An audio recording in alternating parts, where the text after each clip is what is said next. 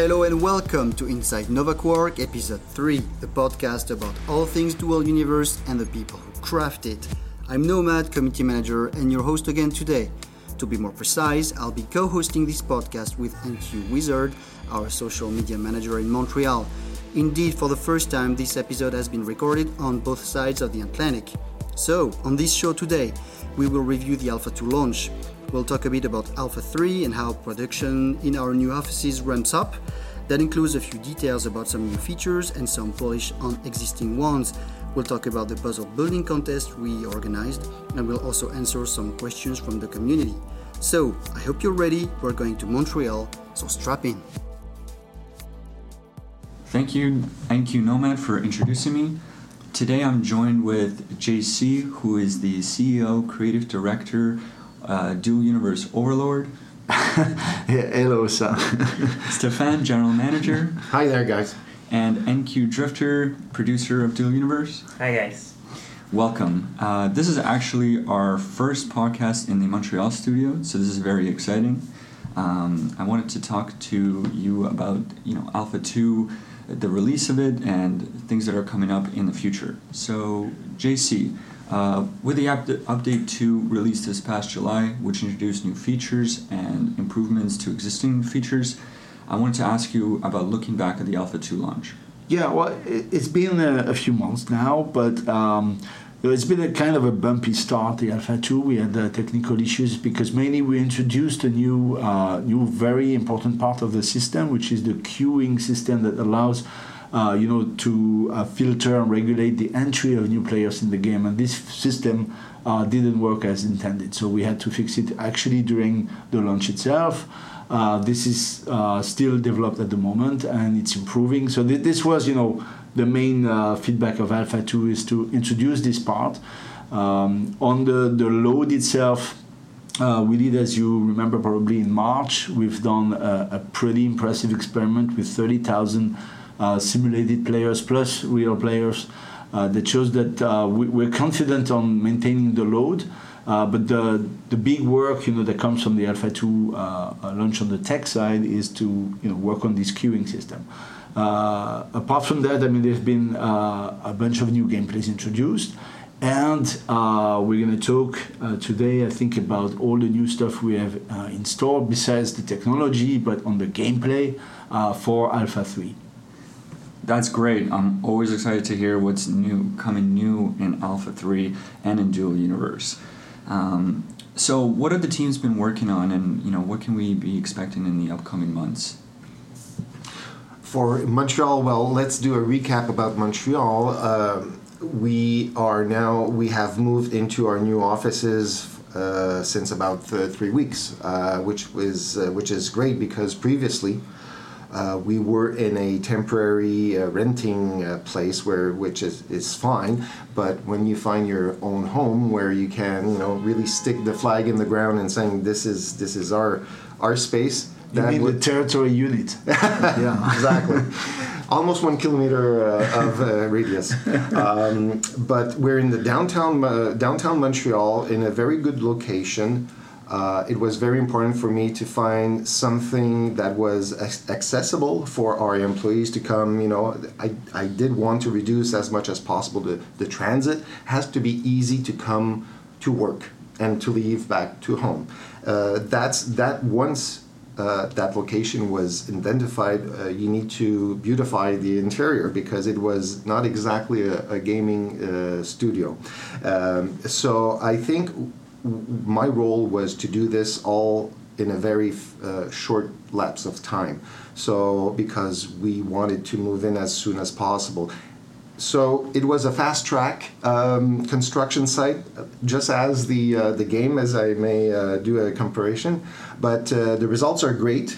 I think people are very satisfied. We have senior developers that have been working in different major studios in Montreal. The studios in Montreal are very, very nice. And how many people do we have right now? Right now, we're at the head count is 37. 37, and because that was the big challenge once we decided to open the Montreal office. The core idea was that going to Montreal, where there is so much of the gaming industry there, will help us to ramp up a large number of experienced people in a short time. And you totally delivered on that, Stefan. Because Yes. 37 in such a short period of time. Most of these people, I mean, not most, but some of them, they already worked with each other, so they know each other well. They can function properly. So this is a great achievement. We are now in September, and we have a working, a production unit here in Montreal that will help tremendously accelerate, the pace at which we can ship stuff. And the recruitment process was really important. Even though we were in a fast track, we didn't want to cut the corners too much, meaning that we might have interviewed 5 or 6 great candidates, but we wanted to find the candidate that had the right skills, technical skills, but also social skills. I mean, we wanted people to be able to work together. Sometimes there's people that have great experience. They're good at working in their bubble, and they are not exactly team players, and that's more frequent than we might think in the video game. But since we wanted to be a small tiger team-ish mentality, you need to find the people that are ready to work together. No prima donnas, no ego. The best idea wins. And so we were able to find those qualities among the 37 people that are here. And that's especially important since they have to interact with the team in Paris as well a lot, which, this comes with a few cultural differences, so being a team player is even more important. Yeah. So maybe if we get back to Alpha 3 and what we're doing for Alpha 3, now that Stefan has gotten us a great team and made us nice and comfortable, there are 3 main structural focus points basically for Alpha 3. There is one part which is just finishing the structural features. Alpha 2 came with quite a few gameplay features, but the main ones were structural as well. It was industry, which is basically just kickstarting economy and mass production, and it was also the talent system, which is now that we have the talent system, which is the main progression system for characters, every single feature just integrates with it. So it had to come first because it was very structural. So following up on these structural features, now we have organizations and right systems and ownership and all the structure systems that are going to allow you guys to basically play together in a structured way and to safeguard you from any exploits and basically harassing that you might get if you didn't have this structure. So that's basically the first part. JC, do you want to add something? Just one word is to say that there've been a lot of features shipped in Alpha 2 that were not final, that we are heavily polishing in Alpha 3. So the industry, for example, maybe you noticed that the recipes were basically placeholders. They were just introducing the logic, but they are going to be revamped, and you will see also changes in the UI. So there's a lot of things that are going to be improved. Yeah, exactly. That's basically point number 2. So first one was finishing structural features for Alpha 3, and then the second one, as JC just mentioned, is basically polish. We're getting back to our core gameplay features, so there is these structural features like industry that are going to get some polish, but we are also going to put a lot of effort into polishing, building functionalities and mining and piloting and all the core features we have right now. And the final focus on the road to Alpha 3 is, of course, the final major gameplay feature we want to implement, which is PvP, which we are putting a lot of effort into and which is quite huge. Yeah. PvP, well, we call this iteration PvP Lite. That is meant to introduce the fundamental mechanics of PvP. There will be literally unlimited amount of things we could do in the future to go beyond that, but this is just the first stone that we put, and I'm personally very excited because what I've seen so far is extremely promising. Yeah, it's not exactly clear how much of PvP and how much polished it's going to be for Alpha 3, but the groundwork is coming together. It's a lot of technical challenges as well. I mean, having real PvP, which is actually going to break parts of your ship and damage voxels, and I mean that's the kind of stuff that's never been done at this scale before. So it's a lot of effort, and there is a lot of focus on that right now. Yeah, without disclosing any secret, I can just announce that I think last week we had the first major battle in the prototype of the PvP going on inside the company. So that was quite epic. Again, all the employees fighting each other. So that actually got us sort of reassured that we have something very interesting in our hands. So sorry, I stopped teasing you, but I mean this is really cool. Yeah, the voxel guys won, by the way. We are highly suspecting that they've cheated in some way. Okay, and there is also, so that's what you just said is mostly on the Paris side, and one very important mandate for Montreal is maybe you can say a few words about it, Stéphane. Yes. Than me.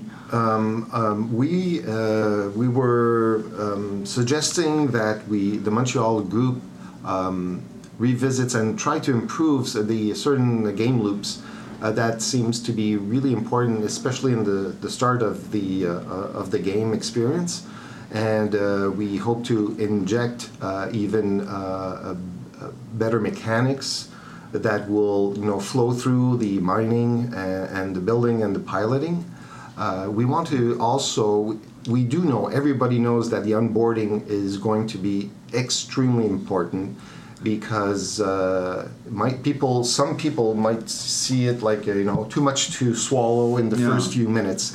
And we're going to be working very hard here in Montreal in collaboration with Paris, obviously, to improving the onboarding. We want people to be comfortable. We don't want them to be lost and don't know what to do. And so that's going to be one of the main mandates here in Montreal. It's the first hour, let's say, that you spend in the game. This has to be really fun. You get to have the right feedback so you understand how it works, what you can do in the game. You can start to set your own goals and so on. This is the key for the success of the game. And frankly, I mean, it has not really been taken care of so far. So this is a very important mandate of Montreal to actually address this, let's say, this first hour in the game. Yeah. It's even broader than just the first hour, because there is, of course, tutorial and just the basic first 1 hour for the player, and then there is general feedback and understanding of every feature for the rest of the player experience, and there is a ton of work to be done on that. Because the players have the choice to really taste a lot of different things in the game. And we want to be able to provide this accessibility to the player to, if they want to do certain things, they need to find it quite rapidly. And so we want the players to be able to taste whatever they want to taste, and if they want to continue, and if they want to explore different mechanics, to allow them to do so. So no, it's just to give a taste of the challenge. If you consider something quite standard, like suppose you want to do a tutorial to explain how mining is working in the game. Well, you have to remember that Dual Universe is a single shard, unique, persistent world that is shared by every player. So imagine you have 1,000 players showing up and they all want to do the tutorial for mining. You can see that it's not going to work, because let's say the first guy is going to go and do it and mine whatever we have put there, and the second one will not find anything. So you have to deal with that problem.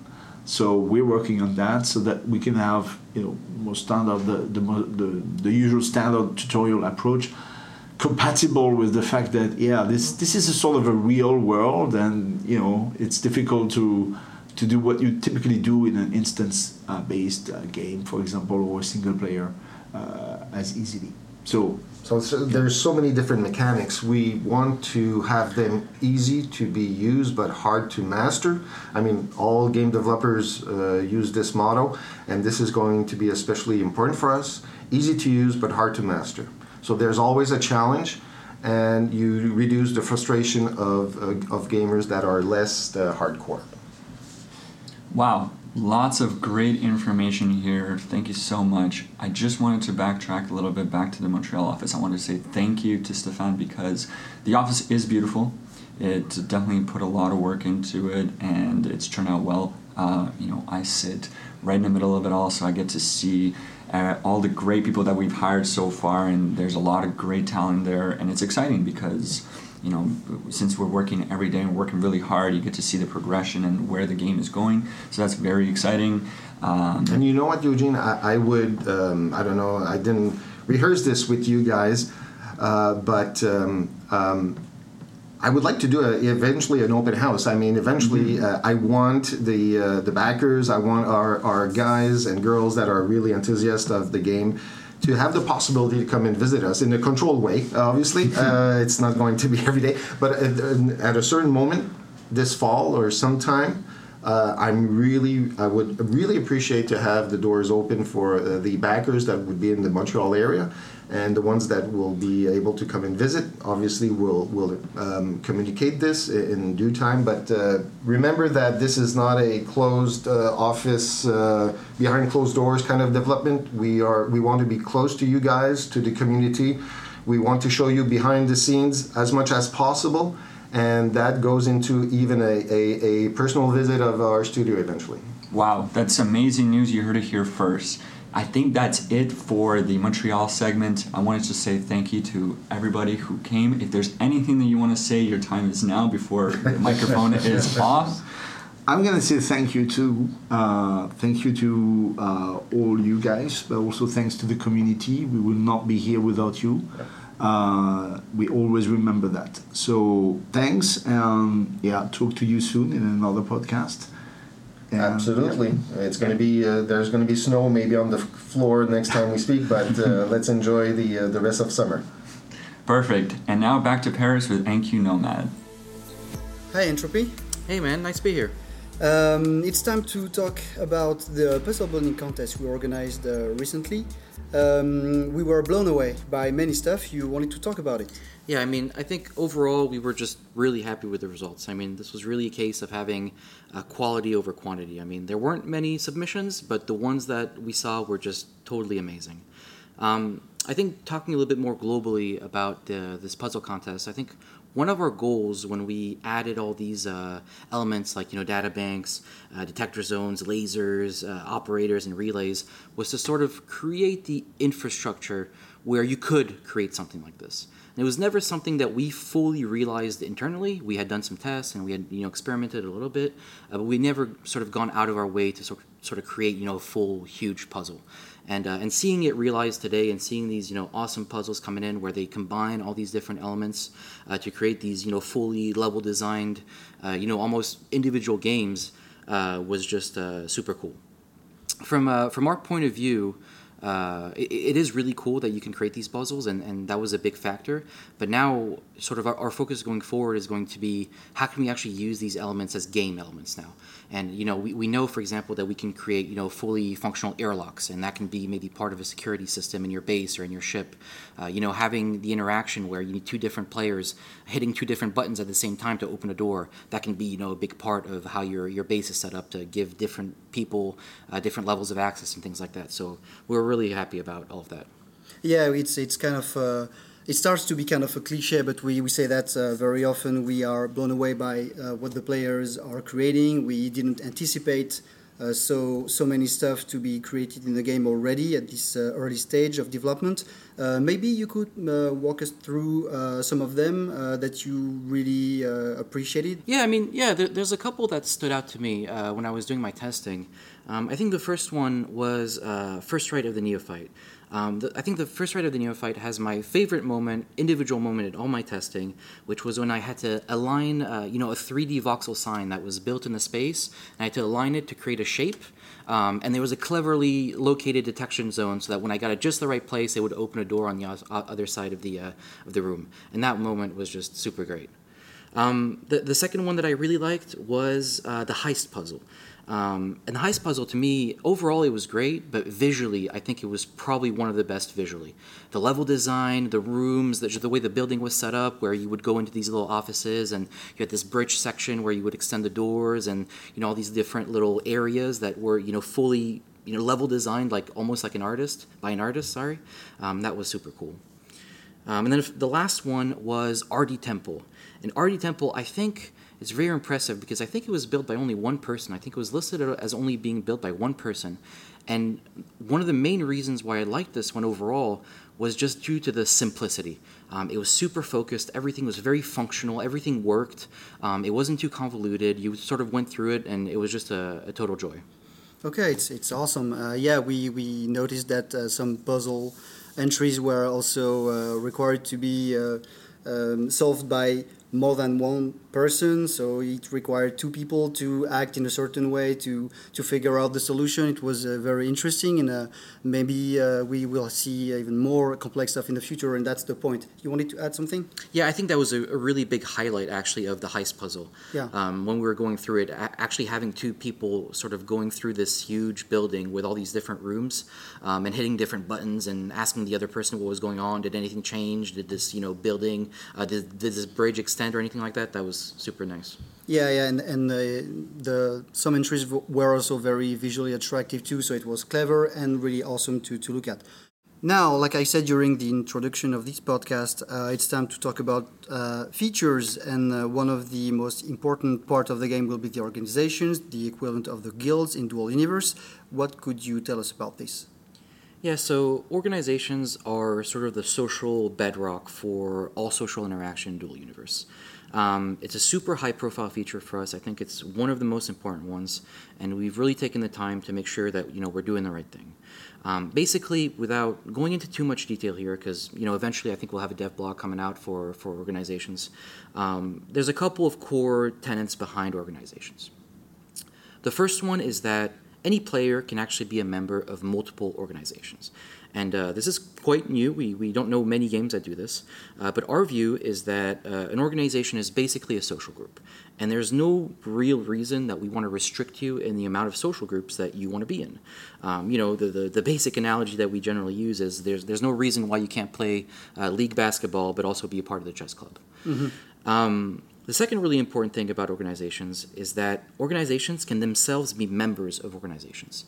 And this sort of goes into the general hierarchy of how organizations work. And it is up to you to decide how you want to set up your organization and sort of how many levels and the complexity that you want to do for your specific need. Our general vision was to always look at the European Union. And the European Union can be considered as one organization. And one organization, the European Union, is comprised of many other organizations, such as France, Germany, Spain, Italy, etc. And then those organizations, let's take France, for example, total coincidence. Oh, yeah, I'm sure. It can be separated into cities or can be separated into counties, into even smaller organizations. Right. And you can keep going down that path until up to whatever level that you want to do, depending on what you need. And so we think this is pretty cool, and this is a setup for you to create, very specific groups of people that have specific, needs and rights, and we think that's nice.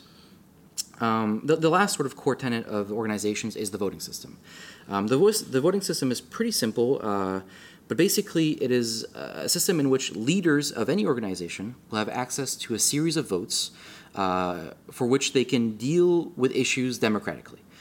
So, for example, you could have a vote where you wanted to recruit another organization, and you could set up to the vote and you could say, hey, I want to recruit this other organization. I think they're pretty cool. And then other leaders of your organization can go ahead and vote and say yes or no, and then that will be sort of safeguarded as a result of the vote. And we're going to start with, relatively few votes, but we hope that as time goes on, we can keep adding more and more and more votes and more options to sort of give you guys that power to have that democratic process. Yeah, and what is important maybe to say is that it's a huge amount of complexity. It brings a lot of depth in the game, and it's on purpose. It will require a lot of work, and it's also linked to a very important feature, the rights and duty management system. We're going to talk about that a little bit right now, the RDMS in short. Specifications and code wise, it's very complex for us, so we are actively working on it right now. What could you tell us about these two? Yeah, so the rights and duties management system, which I will shorten to RDMS from now on, is sort of the second big part that is tied to organizations. It's its own individual thing, but it's got a lot of hooks and a lot of paths that goes into organizations. What you have today, live in the game, is essentially an ultra simplistic version of the RDMS. You can give a couple of basic rights to use a construct or to build on a construct, and it's sort of very bare bones, and we had to do it this way just so that it was functional for the first stages of the alpha. Our goal from this point is to drastically overhaul and give so much more power into the RDMS system. We want to integrate into organizations, and we want to give you this powerful management tool for you to manage your organizations and manage your constructs and manage all the rights that are going to be coming with those different components. So RDMS currently is broken up into a couple of core modules, and this is the direction that we're going in. The first one is going to be the actors, and the actors are essentially groups of people that you manage. So at a very basic level, you can have an actor, which is your miners. And in that actor group, you can put all your miners. You can have another one, which is your pilots. And in that actor group, you can put all your pilots. And, people can be in different groups, and people can be in many different groups of many different levels of RDMS. Yeah. The second core module is going to be the rights. Now, the rights are the ones that you know. It's going to be, the ability to use something, the ability to dig on a territory, all these different rights that you can have access to in all these different modules. Today, as I said, we only have a very limited number, but the goal is to drastically augment the amount of rights that you have and sort of split them up into all these different categories. So rights for territories, right for constructs, right for organizations, right for, wallet access, all these sorts of different things. And it's related to what you just said before, with all the layers of complexity we will add with the organizations. Within organizations, etc., obviously we need to have a very powerful system to manage all that. Yeah, absolutely. And then the last part is actually going to be the tags. And the tags is sort of a generic name that we're using to define a target. So you have a player, you have a group of players, you have a series of rights, and then you have a target. So that target can be a territory, it can be a construct, it can be maybe an organization. And essentially, the whole thing will look like this. You're going to give a certain right to a certain player on a certain target. And by using all of these different combinations and sort of having multiple layers of them, you can sort of have this large organization which is going to allow you to have really fine-tuning level of detail to manage your rights, essentially. Yeah, so it's also important to say that we want to give the maximum amount of flexibility to organize things properly. But if you also, you were talking about democracy earlier, but we will also provide the possibility to not act as a democracy for an organization, for example. It's totally possible to act for an organization leader as an autocratic leader, for example. So the system is supposed to take everything into account, and that's why I was saying that it was also a big topic in terms of development for us. Yep. Yeah, I think that's very well said. And essentially, if I was to put it simply, our goal is to make sure that, to the best of our ability, you can do what you want to do with how you set up your organization across the board. Concerning the last part, for the feature part, everything we say here is what we intend to do, of course, for Alpha 3. We're still figuring out the details to how much of that will be available with the first Alpha 3 that will come later. But we will try to pack as much things as possible, of course, but we will be more precise in the future. Time to talk about the ownership and what we put behind this word. Yeah, I think ownership is sort of like this general word that we use to define a lot of things. Essentially, it's a smaller submodule, partly of organizations and partly of RDMS, which was needed to sort of solidify those larger systems. And there's two very important things about ownership that I want to talk about today. The first part is that organizations will now be able to act as owners. And importantly, that means that an organization can actually own a construct. That's a very important part of the system, so that RDMS works with organizations, so that you can have organization-owned bases and organization-owned ships, and so that all that sort of coalesces into something that makes sense.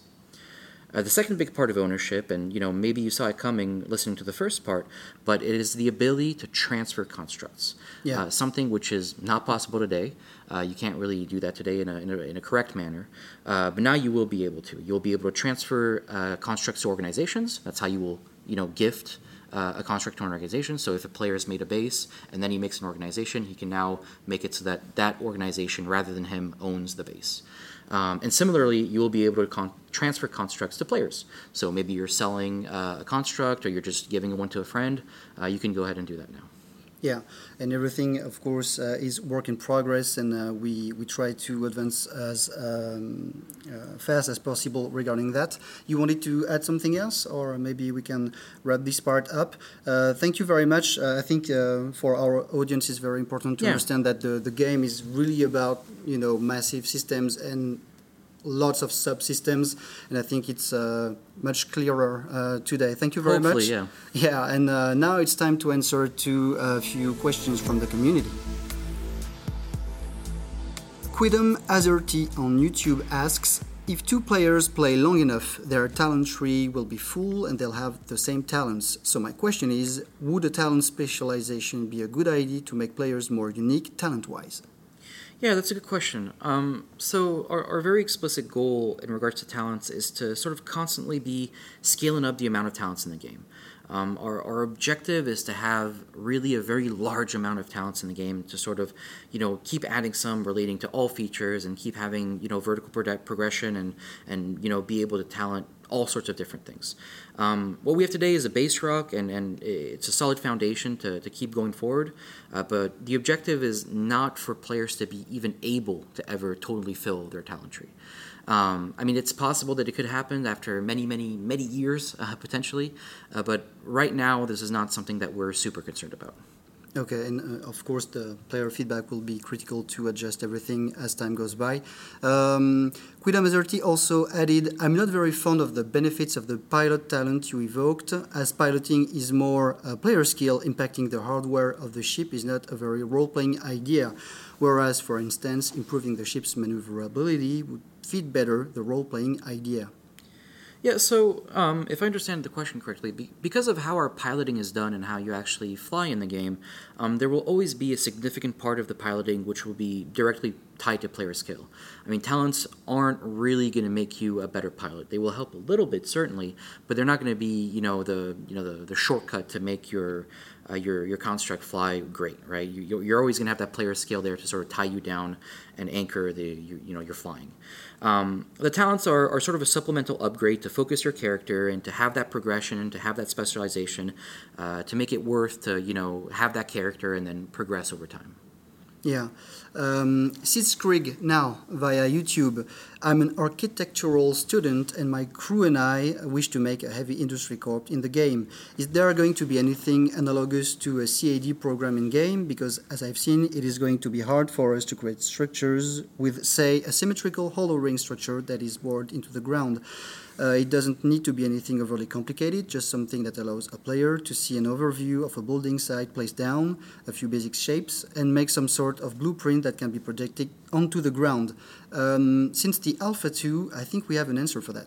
Yeah, so we actually have the virtual scaffolding projector, which is actually very close to what you're asking for. So the VSP allows you to import a .obj file, which you can make with whatever 3D program you prefer, and then you can actually take that shape, import it into the game, and have that projected in 3D inside of the game. You can use that. You can make a couple basic shapes with that if that's all you required, and sort of use that to establish where the buildings are going to be, where the tower is going to be, or where you want people to build. Or you can make really complex shapes like full bases or full ships, and this will allow you to make it a little bit easier to build in groups, and setting up those ground plans and those blueprints for larger constructions. Yeah, and if you're curious about it, you can check it out on our latest Dev Diary on YouTube. Thanks, Entropy. And now I will answer some of the questions that were asked during our recent Gamescom meetup in Cologne, organized in last August.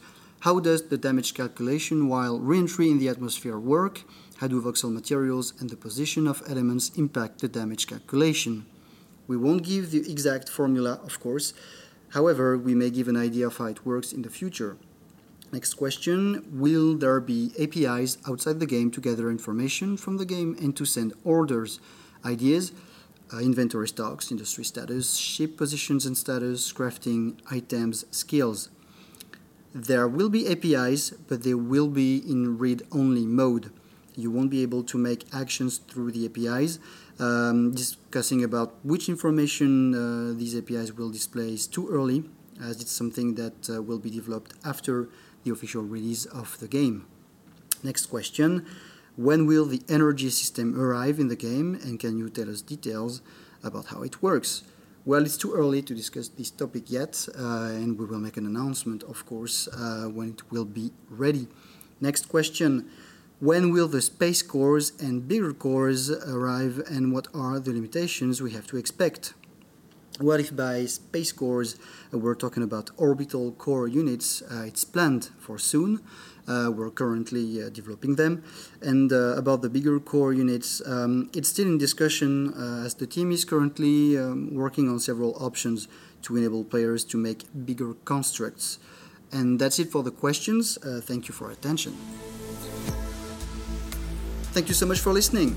Your feedback about this third episode would be much appreciated. Depending on the platform you're listening to us, you can use the rating system at your disposal. Please rate us 5 stars if you liked it, give us a thumbs up or down, leave a comment, anything to help us improving this show. And consider sharing it with your friends too, it's important. Don't forget, you can reach out to us via Discord, it's discord.gg/dualuniverse, our forums, and of course on Facebook, Twitter and Instagram. To be sure to not miss anything DU related, we encourage you to like us on social media of course and to subscribe to our YouTube channel and newsletter. The links should be in the description of the show depending on the platform you're using to listen to us. If you didn't back Dual Universe yet and you consider to do so now, we are very happy about it. We rely exclusively on crowdfunding and private money, and your support means everything to ship our dream project. More about that at dualuniverse.com/pledge. Thanks again for your time, take care, and we'll see you next time.